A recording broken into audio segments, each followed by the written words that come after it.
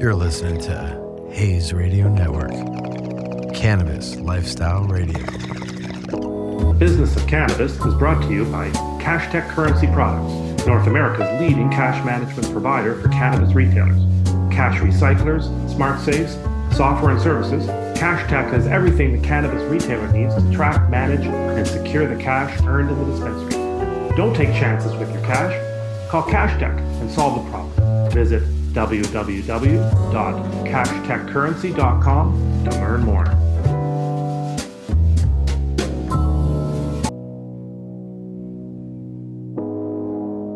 You're listening to Hayes Radio Network, Cannabis Lifestyle Radio. This is the business of cannabis.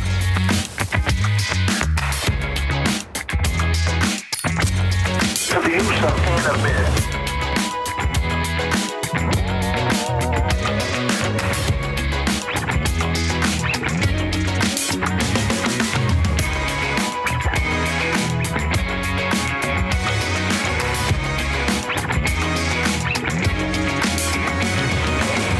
Welcome to the Business of Cannabis, where we interview the leading figures in the cannabis industry. I'm Dave Sky, and I'm joined as always by my trusted co-host, Matt Cook. We have two guests on today's show. First, we'll be joined by one of the true cannabis pioneers, Andrew D'Angelo, who appeared in the reality show Weed Wars back in the day. Andrew's been an activist for over 30 years and now is one of the most successful consultants around. And we'll be asking Andrew for his view on what retailers need to do to actually make money in the business. Then we'll switch gears a bit and speak to a true entrepreneur, Tim Peterson, co-founder of Columbia Zona, which is a company that has developed a patent-pending method for infusing coffee beans with CBD. We try to introduce new concepts and products on this show all the time, and Columbia Zona struck us as an idea worthy of discussion. As Tim will take us through the journey that I think many of you listeners either have been on or are on right now, which is having an idea that came to you one day and then actually turning that idea into a real product. So enough introduction, let's get into it. I'm Dave Sky, along with Matt Cook, and this is the business of cannabis.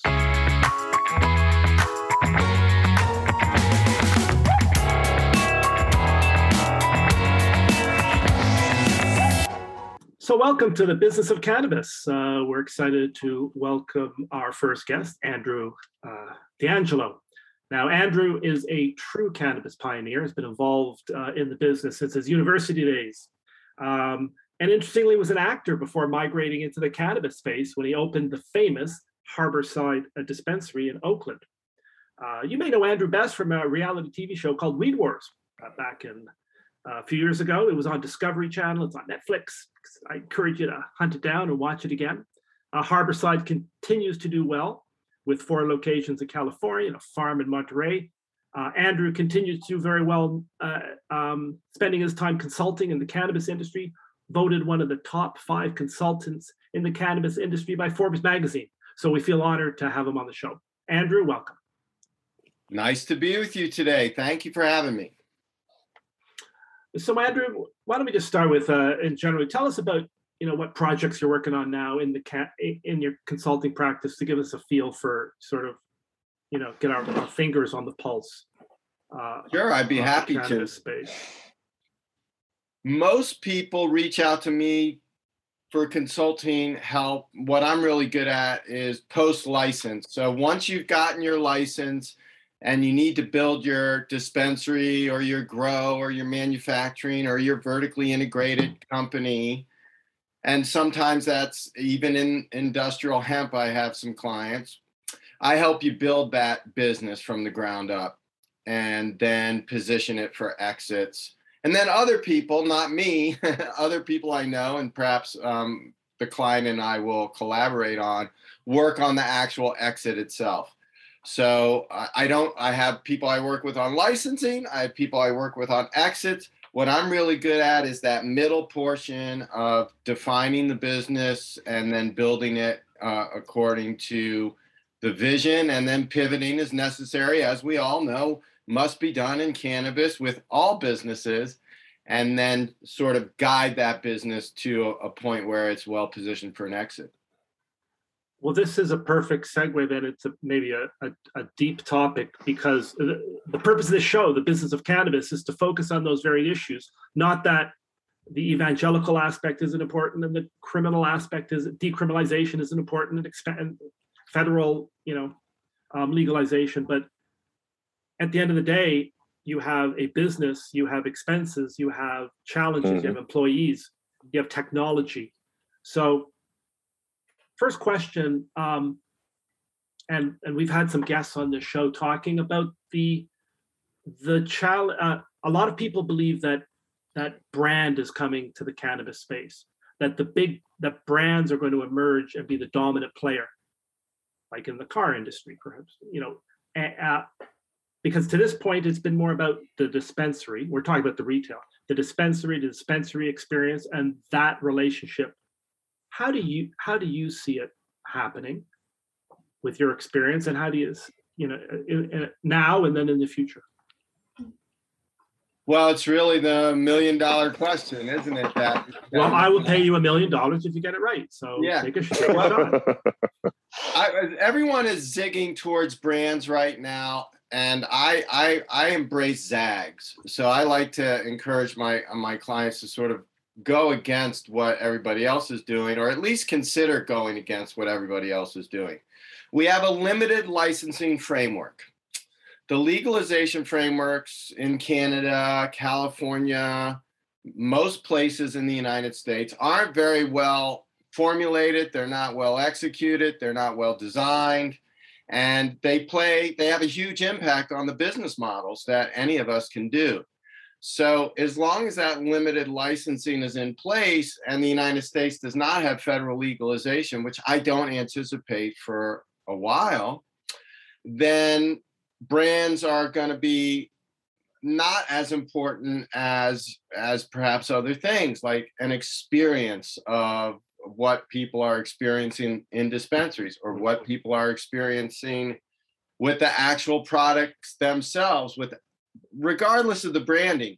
Because what I'm seeing with brands, by and large in the marketplace, there's a brand gaps all over the place. What is a brand gap? A brand gap is when the experience that the customer has is different than the promise the brand is making to that customer. And we're seeing that all over the industry right now, where you'll get a product that says it'll help you sleep and it doesn't help you sleep.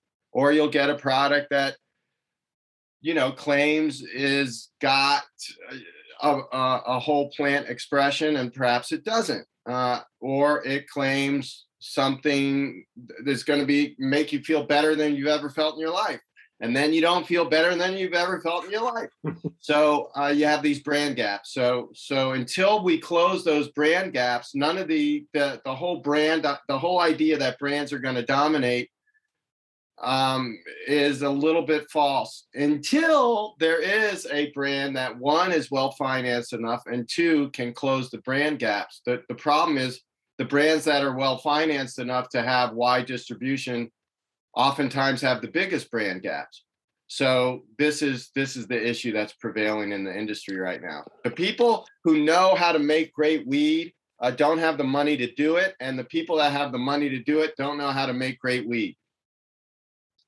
I was just going to ask you what is the big gap there, but I think you just answered the question. Yeah, but these two communities need to cross-pollinate more. I've been advocating building bridges between stoners and suits. I call them stoners and suits. You can call them legacy. Yep. You can call them whatever you want to call them, but it's a very diverse group. Both groups are very diverse. I don't mean to belittle and generalize, but just let's generalize, since we only have 20 minutes, stoners and suits. And if we can build bridges between these two communities, more than fighting a war of mutually assured destruction, which is kind of what's happening now, then I think we can close some of these brand gaps. We can also create a more equitable industry that includes a lot more small businesses and perhaps businesses owned by First Nation peoples and biracial people of color, So I guess that's actually maybe a better question. What needs to be done to build that bridge? Well, It's a great question. Wow, what a great question. It's one I ask myself a lot. And I'm actually hosting a panel that has some stoners in suits on it to ask this question at the MJ Biz conference in Vegas next month. But I think that we have to start listening to each other first and foremost, and stop belittling each other and shaming each other and accusing each other of not knowing what the other's doing. We do know what we're doing, and we just have to listen a little bit more. We also have to be invited. Legacy people like me have to be invited into the boardrooms of these companies, and some of the people that are investors and run these larger companies need to be invited into our world as well. And we've both sort of not been able to do that so far. It's something I'm trying to facilitate and advocate for, but it's hard. We're culturally so different, and what we want from the industry is often diametrically opposed. So, my message is the market, the overall cannabis market, when you include industrial hemp, is so large and so vast. It's not productive for all of us to be in these petty fights with each other. We ought to be putting our heads together to figure out how to develop this dynamic new industry that could play a huge role in not only ending drug wars that are really destructive and distracting for resources of society, but also just maybe help with the climate crisis and create and helping to usher in what I call a new capitalism that focuses not just on shareholder value, but also community value, and how we build those two things together so a high tide lifts all boats. So we're talking with Andrew D'Angelo, a consultant in the cannabis space. I'm hearing what you're saying and thinking, okay, I'm a dispensary owner.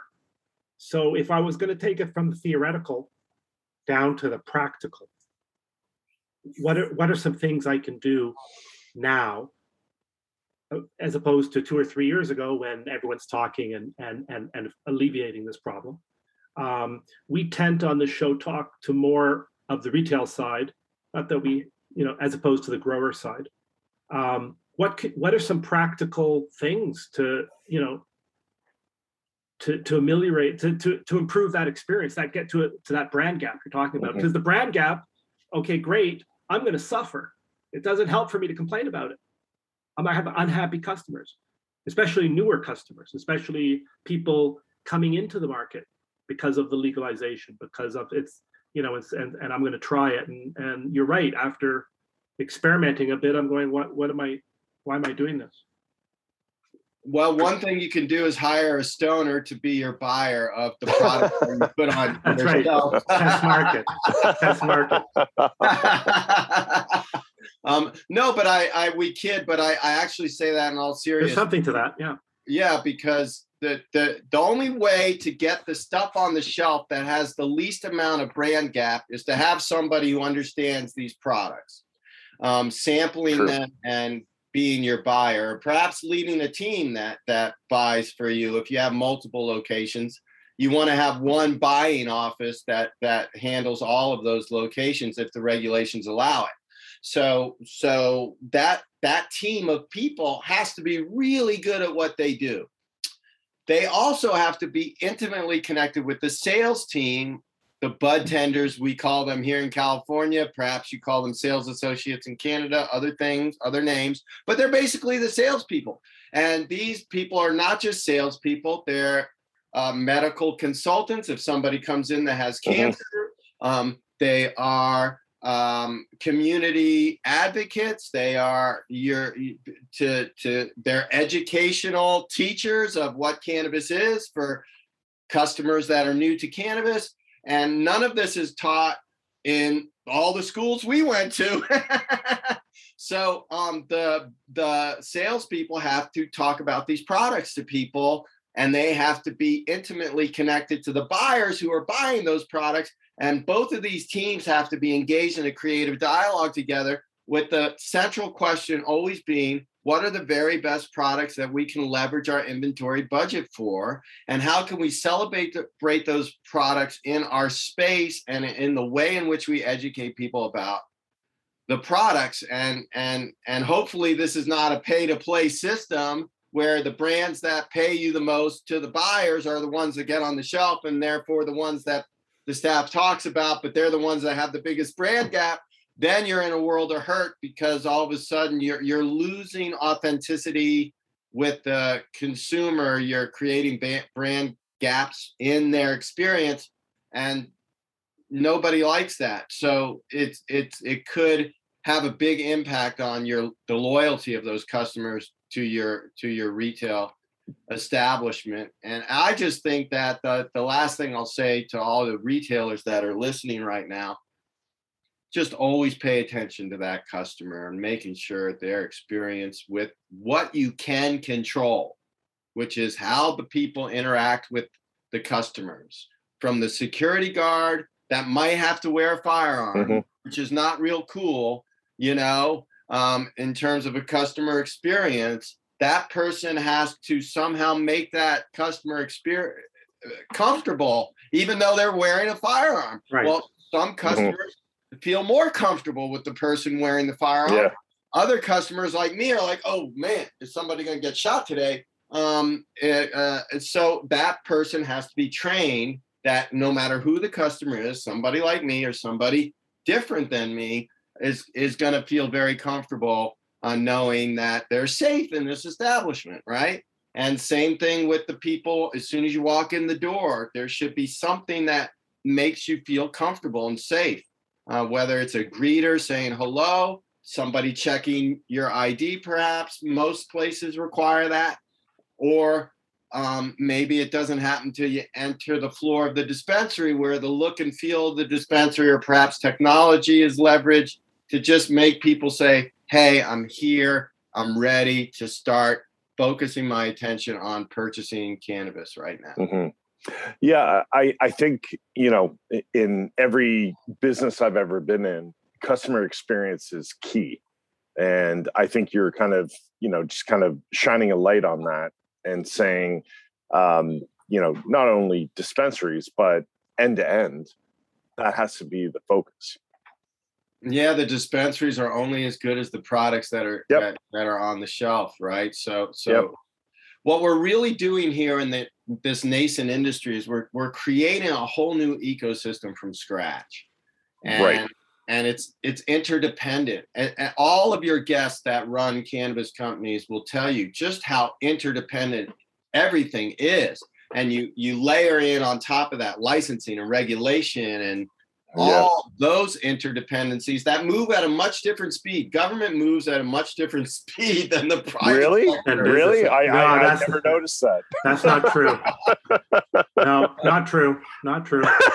But they're dependent, right? Because if we don't have the right license or the right piece of paper or whatever it is, the right inspection, we can't do business. So the interdependencies are just so myriad and intense. It's the thing. It's one of the three big things I tell my clients they have to manage on a daily basis: interdependency, speed. The ecosystem is moving very fast. All your guests will tell you 1 year feels like 7 in the cannabis industry. And then constraint. We're surrounded by constraint, and how you manage constraint will oftentimes dictate how successful your business is, not even your vision. I mean, your vision, once it gets chewed up by the constraints in the marketplace, your ability to manage those constraints almost becomes more important than the vision itself. I'm hearing it's interesting. I'm hearing two things. One, the solution to some of the brand gaps might be regulation. That the government might need to get involved and say, you can't say certain things. There's certain testing, there's certain validity to, I don't know. Or it's just more regulation and more negativity. The other thing that's interesting that I'm hearing is is cannabis a commodity? Is cannabis a craft? And if it's a craft that makes it so, we speak to that. And how do you balance those things? Because there's different visions. There's some people taking over the world. We're going to have 10,000 dispensaries and we're going to offer X, Y, Z, and this is it. It's Starbucks. And you can't say Starbucks isn't successful, but there's also craft coffee. How do you see that? Or do you have to make a decision of who you want to be? Well, I hope that we create that ecosystem that includes both. And I really want to see, when we're talking about psychoactive cannabis or medicinal cannabis, I really want to see small businesses driving that marketplace as much as possible, because they're the ones that are closest to the consumers and the communities that have had cannabis in them. You know, all of our communities have a lot of cannabis in them already. It's just, are we going to make it legal or are we going to keep it underground? It's already there. So I would like to see, and it's been served by small businesses for, the better half of 100 years. So we should be careful on how we design these things, right? So small businesses can thrive. There's also a really big role for medium and larger companies to play, because scale matters when you're talking about something like vape pen cartridges. Scale matters when you're talking about something like distillate oil that has lots of different applications at very large scales. And those applications can benefit consumers and can make people a lot of money. So it should be done. So but this idea that any one company or any one size companies should have global domination of the cannabis industry is something we should all speak against.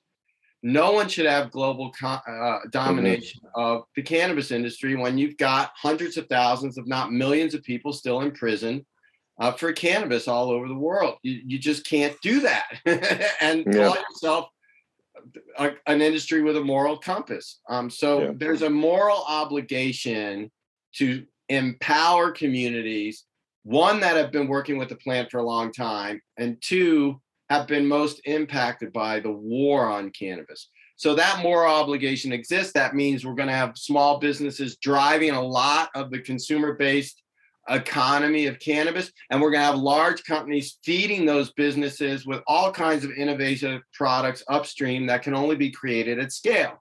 Then you have industrial hemp, which largely can only be created at scale. How do you get particle board into every building on Earth? Mom and pop legacy people can't do that.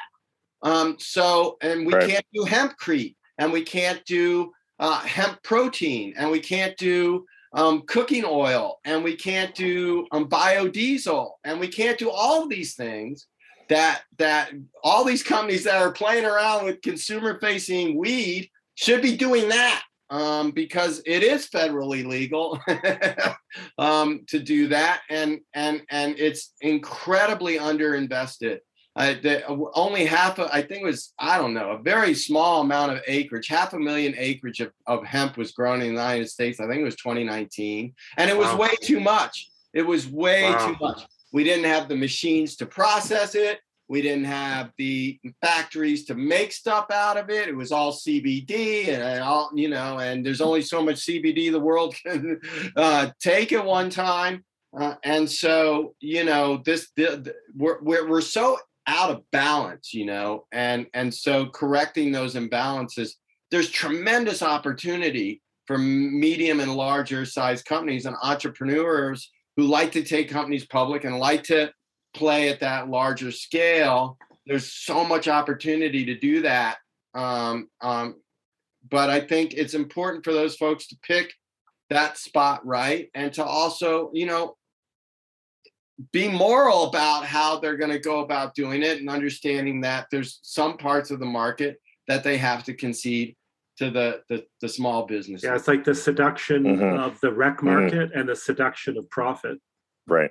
Can blind people, is what I'm saying. Yeah, it can blind me. I mean, it can blind. Power corrupts absolutely. Absolute power corrupts absolutely. Absolute money. Yeah, you could say the same thing about profit, right? And so we all have to be mindful of this, right? And that's why you mentioned regulation. I mean, I wish the government was better at doing these things than it is. And I would feel better about saying, yes, regulation is how we keep the guardrails on. I want to see the industry keep the guardrails on itself. I want to see the industry police itself. I want to see the industry shame people that are getting too greedy and trying to do this global domination and so forth. So that's what I want to see. The industry ought to be able to do it itself. That's the best solution, because the government just always gets it wrong. Right.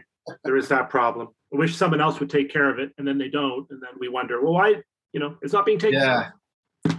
Yeah, exactly. So what do you think? Yeah, what do you think the industry needs to do to really kind of take it to the next level?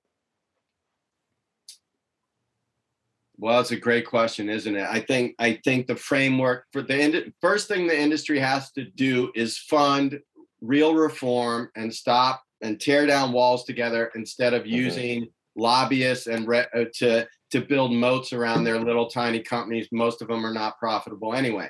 So that's the first thing we have to do. If we held hands together, the activists and the industry, and we united, we could have the politicians in our pocket tomorrow. Tomorrow they would be in our pocket. We would have them all. And so that's the first thing that I would like to see done. But we do have to tear down walls together, and we do have to embrace social equity and social justice, and we do have to embrace, right, a certain amount of community involved in the licensing, and we do have to wade through that morass, because it's hard, and try to get it right. And so that's the first thing we have to do. The second thing we have to do is just be more inclusive in the way we build our own companies, and right, like I mentioned, cross-pollinate between all these different communities. When I was running Harborside, we had a very diverse board, which included women and women of color and people of color. And now the Harborside board is all white males. So, we're seeing this all over the industry. And so that sort of thing has to change. Yeah, you get a guy like me on your board, or perhaps some other people, it might slow things down a little bit, because we're gonna, it might. It might mean you got to work a little harder. You got to be outside of your box of whatever the box you grew up in and went to school in, people you were around, and people you built previous companies with. So it requires that sort of attitude. There's kind of an attitude adjustment, and just like people that come from where I come from, we have to be okay with the suits, man. We have to listen to them. We have to be with them. We have to share our thoughts with them. We have to try to build trust with them, and we're going to get burned sometimes. It's not going to work sometimes. It's going to get screwed up. We got to keep trying. Andrew, this is so interesting, and great answer. And that's what makes it a fascinating industry, because it's we've said it many times in the show. It's truly one of the most unique industry on the planet, because I can't think of another one that just exploded. It grew up out of nowhere. The legal side of it. And now you're grappling with issues that every business needs to grapple with, yet you're doing it at lightning speed, because alcohol maybe there's some similarities to it. Tobacco, but it's been around for, I don't know how many, 100 years or more. So we've been talking to Andrew D'Angelo, one of the leading cannabis consultants in the United States. I'm encourage you to give Andrew a call if you have any question about cannabis, but particularly if you want to get into the business yourself, and like Andrew said, not get burned and not make those mistakes, and to excel and to be as successful as Andrew's been. So thanks very much for coming, and best of luck. And we're going to reach out and try to get you on the show again. You're pretty busy, but we're going to try. I'll always make time for you guys. Thanks for having me. It was a lot of fun. Thanks a lot, Andrew. The Business of Cannabis is brought to you by CashTech Currency Products, North America's leading cash management provider for cannabis retailers, cash recyclers, smart safes, software and services, CashTech has everything the cannabis retailer needs to track, manage, and secure the cash earned in the dispensary. Don't take chances with your cash. Call CashTech and solve the problem. Visit www.cashtechcurrency.com to learn more.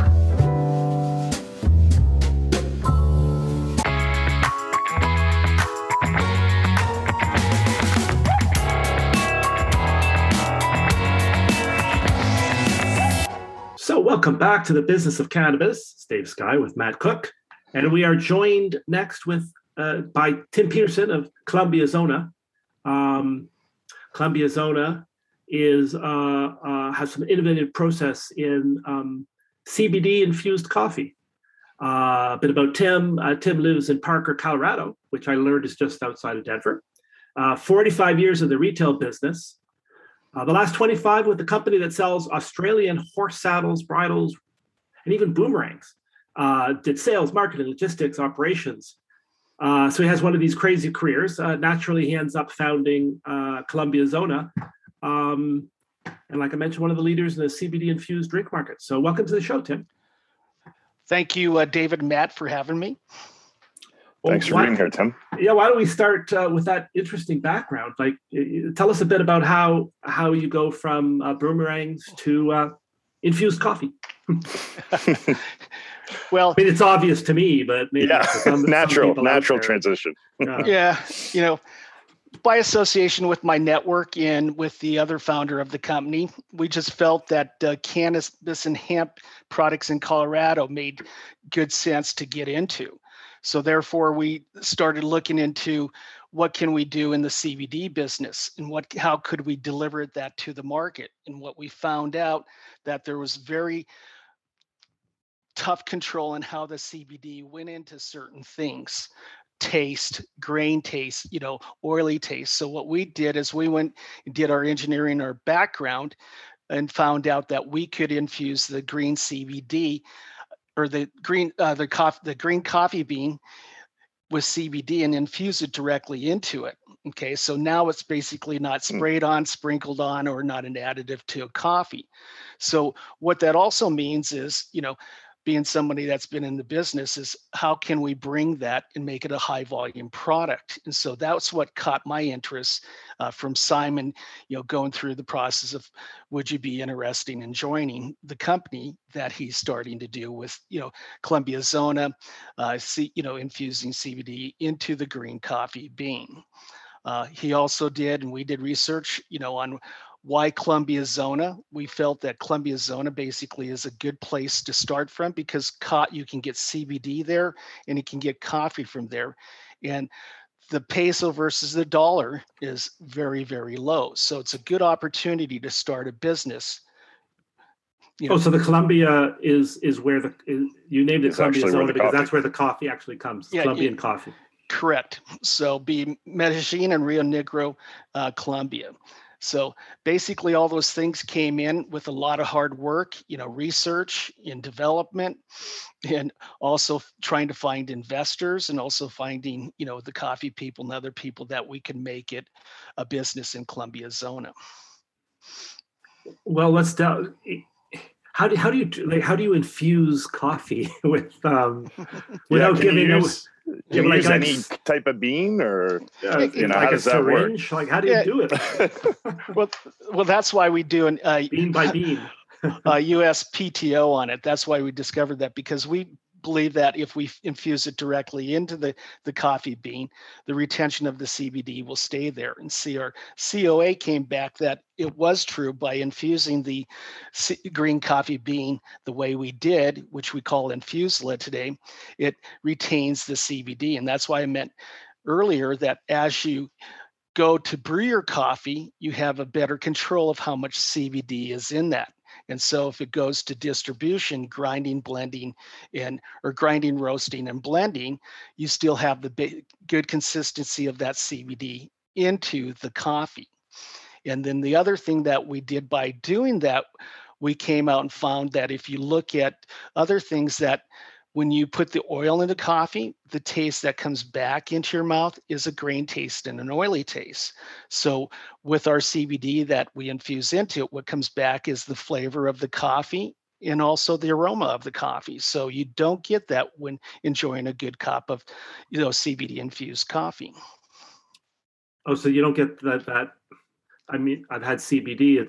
It doesn't necessarily have a strong taste, but it has an oily, what would I call it, profile almost? Correct. Exactly. When you basically talk about features, it's the profile of what's in the product. And we came up with grainy and oily. Cool. And then you've gotten rid of the oily, which leaves the coffee. Nice. Exactly. And you asked me the other reason why we got into the business. Again, coffee is a $32 billion business a year. So when you just want 10% of that, right? Exactly. So when you do the TAM, the SAM, and the SUM, you basically know what you can get out of it. So it was a pretty easy, decision for me to join Simon in his venture into the CBD infused green coffee bean. I think Matt and I account for about 10% of that coffee I was actually going market. to say, Dave accounts for about 10%. Yeah, He's maybe a bit of a coffee snob. So yeah. So no, this is so interesting. Mm-hmm. Where are you at on the patenting process? Well, it's in the USPTO right now, and so it's pending. And so we're also looking at to give it a full process patent too. So that could take 2 to 3 years. But what's nice about it being in there is if anybody tries to copy us, we have the right of that to go back and make sure that they don't do it. Yeah, you have the protection. Mm-hmm. Correct. Right. It is arduous and not inexpensive, but incredibly rewarding, I guess. Exactly. All right. So where are you guys at on in terms of marketing and sales? And where's Columbia Zone at now? Well, right now we're still in Take us through that process. Yeah. We're almost to the goal line. We've got basically people to invest in. We're looking for more investing so we can go to build the equipment that will infuse the CBD green bean the way we talked about. And so then we'll have, again, a gold ticket for the infusela and how we infuse it into it. And then we also have the equipment that produces it. And then we look at the equipment that will produce it will create great volume for us. So it won't be just in the pounds, it'll be in the tons. So when we export it out of Colombia and import it into the US, they'll be able to take it into B2B, and that's where we want to go is B2B, not B2C. Mm-hmm. So then the distribution point, the wholesalers, they can get out there and sell it to their customers, and then they can also do their white labeling and do the roasting and blending if they want. So now it's just a CBD infused green coffee bean, which has the ability to hold the CBD. So that's going to catch the market right there. And I guess, so the process is actually done in Colombia? Correct. So everything will be on site in Colombia, and it'll be exported out of Colombia into the US and international. We also have a team on board to do the Latin America side of it too, since we are in South America, because Colombia basically is going to be the forefront of what we want to call the country in South America for processing and branding a process of trade within, with that. And so we can become maybe the Pepsi and the Coke in the near future down there too. The Pepsi and Coke of coffee. Yeah. Is there, enlighten us about export or importing? Is that a problem from Colombia? Is there issues? No. So I'm a dispensary. So your market is more roasters and distributors, and so anyone who's doing that would be interested. This would be a new line. Oh, exactly. So basically exporting out there, there's very little FDA regulations into the US. And so with Colombia, the whole thing they've done is the coffee bean is, from what I understand, would be in the flower market because it is a plant. So their regulations on that are very, very good to bring Colombia in the top zone of exporting CBD or any type of flower, products out of Colombia into the US and international. Now, do you So see what- those? Do you see those regulations tightening up over time, or is it pretty, kind of clear cut right now? Well, there is none. So basically, whoever does a good volume of business can write their own 510K, with the FDA. And the FDA always likes to have a partner with them. And then Simon, that's on board, knows how to write the FDA regulations for them. So basically, there you go, another partnership, by having somebody on board Columbia Zona. So I'm listening to this, and as a coffee snob myself, a question: is this going to be? Are you doing organic, non-organic, regular? Are you even dealing with that at all? Secondly, do you see this as a luxury product, or this is a mainstream product? And the follow-up to that is, how does this relate to on the medicinal side? Do you need to talk to clinics and to take us through that thinking? Well, everything is in Colombia is picked by hand, so it's not machine picked like all the other countries like Vietnam and other places that are high volume. So again, it's picked by a normal farmer that will hand pick it. He'll basically rinse it. We'll buy it from those company or those farmers in, South America or Colombia. So there's basically the organic part of it, but the other part is the pesticides. And, I don't want to get into that part because we just want to make sure when we're doing is buying high quality green coffee beans and then moving it very simply into the infused CBD market. So then when they get that, they don't have to put organic on it. Basically, they're just going to put, CBD, infused CBD in coffee. Gotcha. Okay. And so basically what do we look at is we project, about changing the world, and we can't make claims on CBD, but we have the ability to deliver a CBD in a cup of coffee, and like I said, how many people drink coffee a day will make a huge impact in society, or people's that faces challenges of stress and anxiety. So that's basically what we're going for. And in the research that we've done, it shows that it has done and it has made changes in people that take it. So you just can't make claims right now until you do, like you said, once all the thing comes about in fruition, that the clinics come aboard and you get people to do your trials. That's something we'll do in the future too. As of right now, we have a coffee Q grader that had tasted our coffee, a couple of them. And that's where we also came up with the no grain, no oily taste. And we've also had people that we've sent packages out to give them the ability to taste them and see what they came up. And they I don't know came that up. Matt and I haven't gotten our package. Yeah, I was going to say I haven't checked the mail today. That's it. I've been up working and I haven't. Maybe I'll have some later today. Yeah. So samples. Thanks for that. Yeah, samples we call it is our big gold brick is what we do. So when we send them out, basically. Okay. Well, I'll take a gold brick too. I'll take both. Yeah, a gold brick and some coffee. But that's a snack for me. A typical snack. That's exactly really cool. Well, that whole CBD, yes, the whole CBD story remains to be written. No one's saying it's over, but certainly anyone in the CBD market / medicinal market, and even rec, because I don't know where the line starts. It's blurred for most people, for many retailers, not all. Yeah, definitely something. There'd be a unique, certainly a unique product on the market. Oh, exactly. And I believe CBD and how we infuse it, like I said earlier, will change the way people feel, and it'll change the market. And so once it gets into the mainstream and then we bring it to high volume, everybody can have the same cup of coffee just like they do a regular cup of coffee. And rollout wise, so is it U.S. first? Is it South America first? Is it Colorado? What are your thoughts there? Because it sounds like it's all not too far away. Well, exactly. Like people should start reaching out. Exactly. And saying, "Where is my coffee?" From a sales point of view, whoever gets the first sale is where it rolls out to.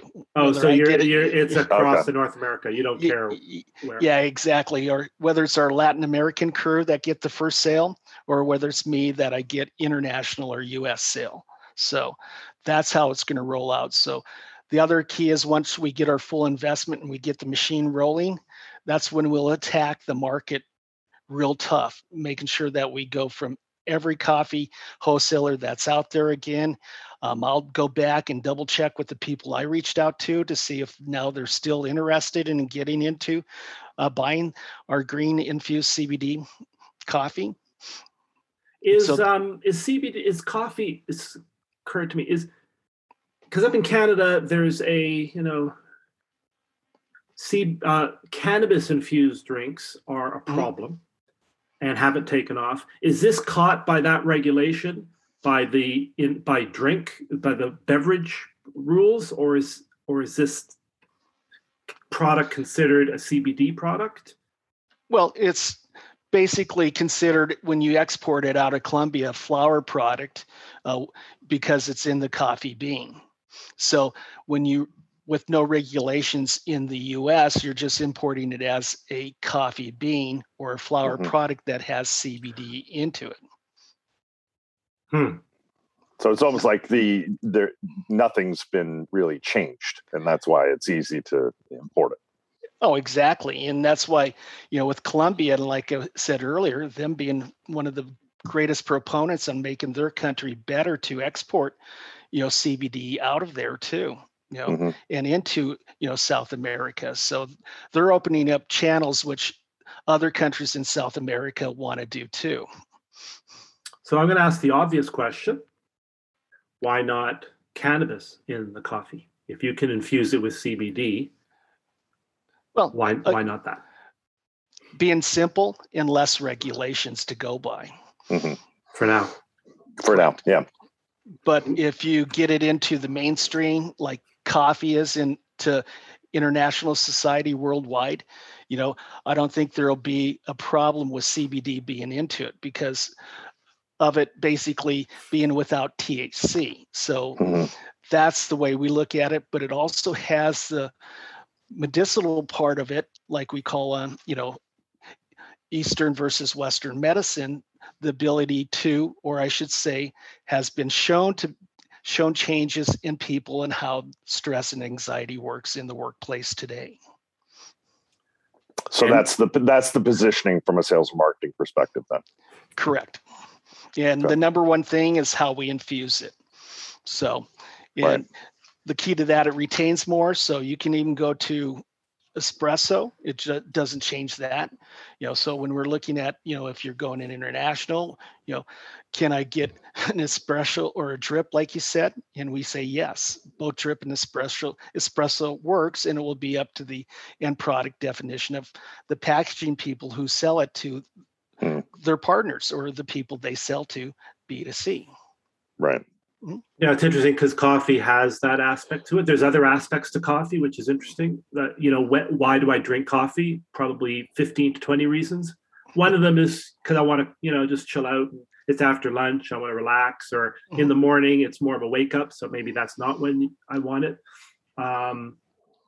Is there a decaf, by the way? We can do that at a later process. Again, like I said, we want to take the first steps first, get it into the market, and then you can change and have other avenues to stream off that and branch off to. So like you're just saying, the majority of the people drink coffee in the morning today in the US. And so when you look at that, that's why we're making it simple. We can do a light roast, mild roast, or dark roast. And we have the ability that when we put the CBD in there, that it won't change how much CBD we put into the green coffee bean. Very interesting. So, we're talking about, we're talking with Tim Peterson and of Columbia Zona. And I guess what are the next steps for you guys as a company? You mentioned, getting some more investors, but what's kind of timeline before this kind of goes prime time? Well, we're looking at 2022 to get everything up and going, because once we get the investment to build the equipment can be built in South America, and they have machinists, right on site where you can have, like we said, keep it simple, small, medium, and large nut and bolts. So you keep it simple. So then once that gets going, then the process is who does the sales first, who can get that out into the market, whether it's, us up in North America or down in South America team. So that's how we're going to roll it out. So we're going to try to keep it as step by step. So once money comes in, we build the equipment. That means now we go to the sales team and we tell the team, now start getting us sales. And then basically that's when we start to go, and then it goes back to the plant, and then they start producing. And most of people in America forget that when you buy internationally, you have your own team of brokers.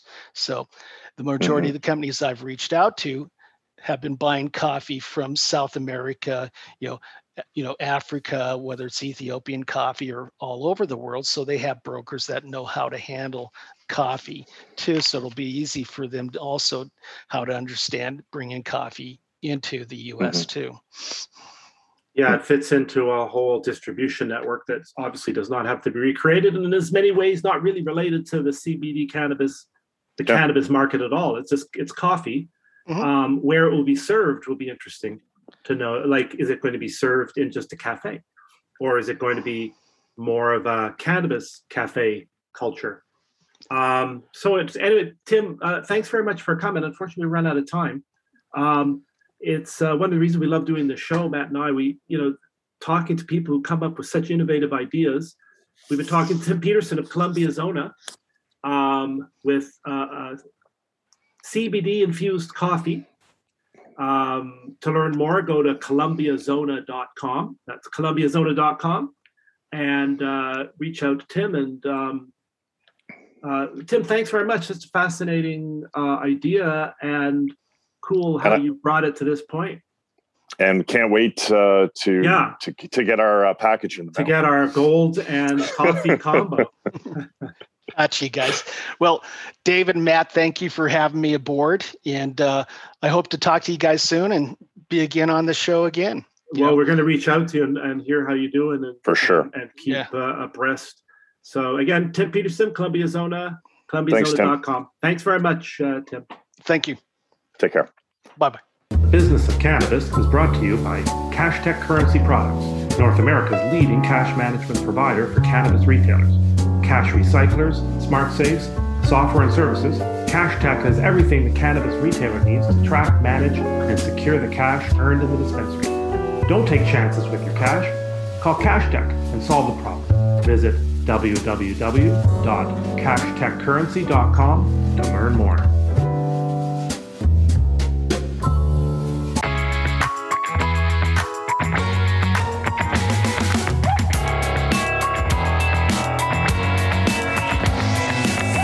Well, there you have it. That's some interesting conversations with Andrew D'Angelo and Tim Peterson of Columbia Zona.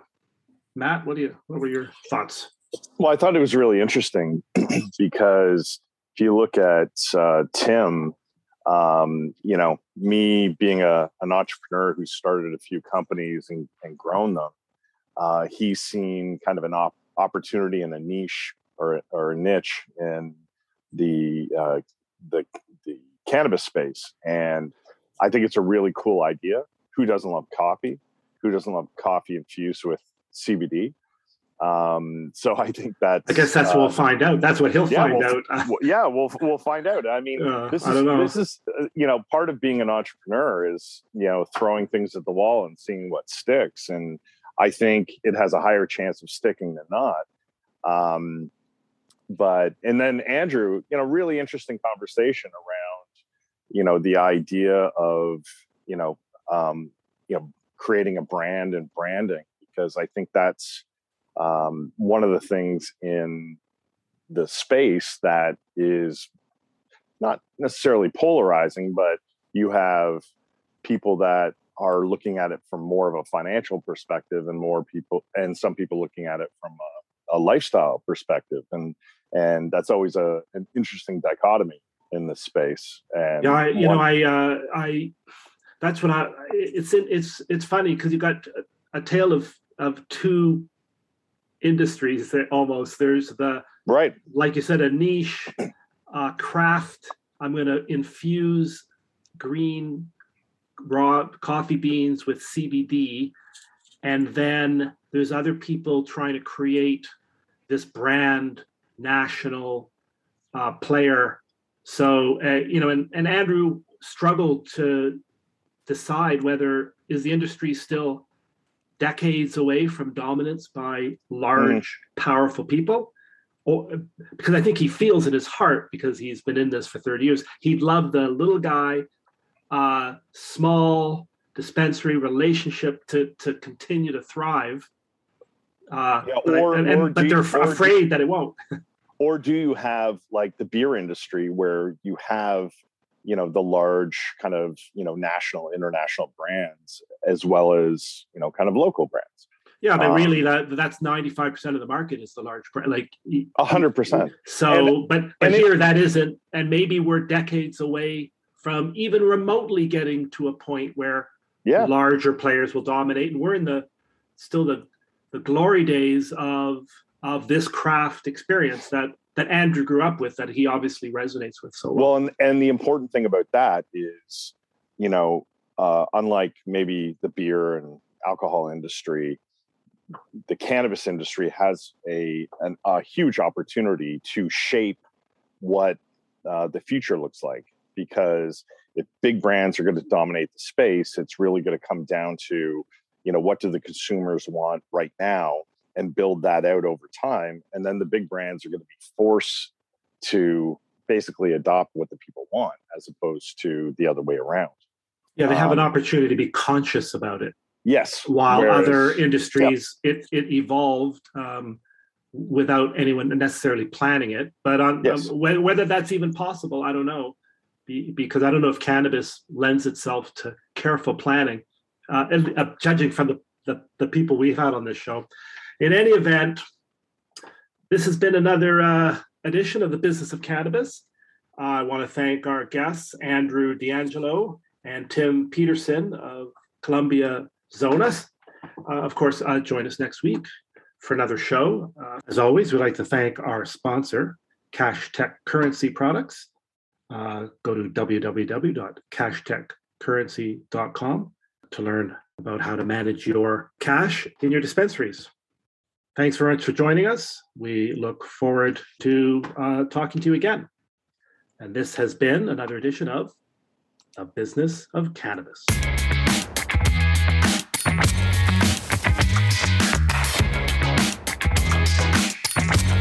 The use of cannabis.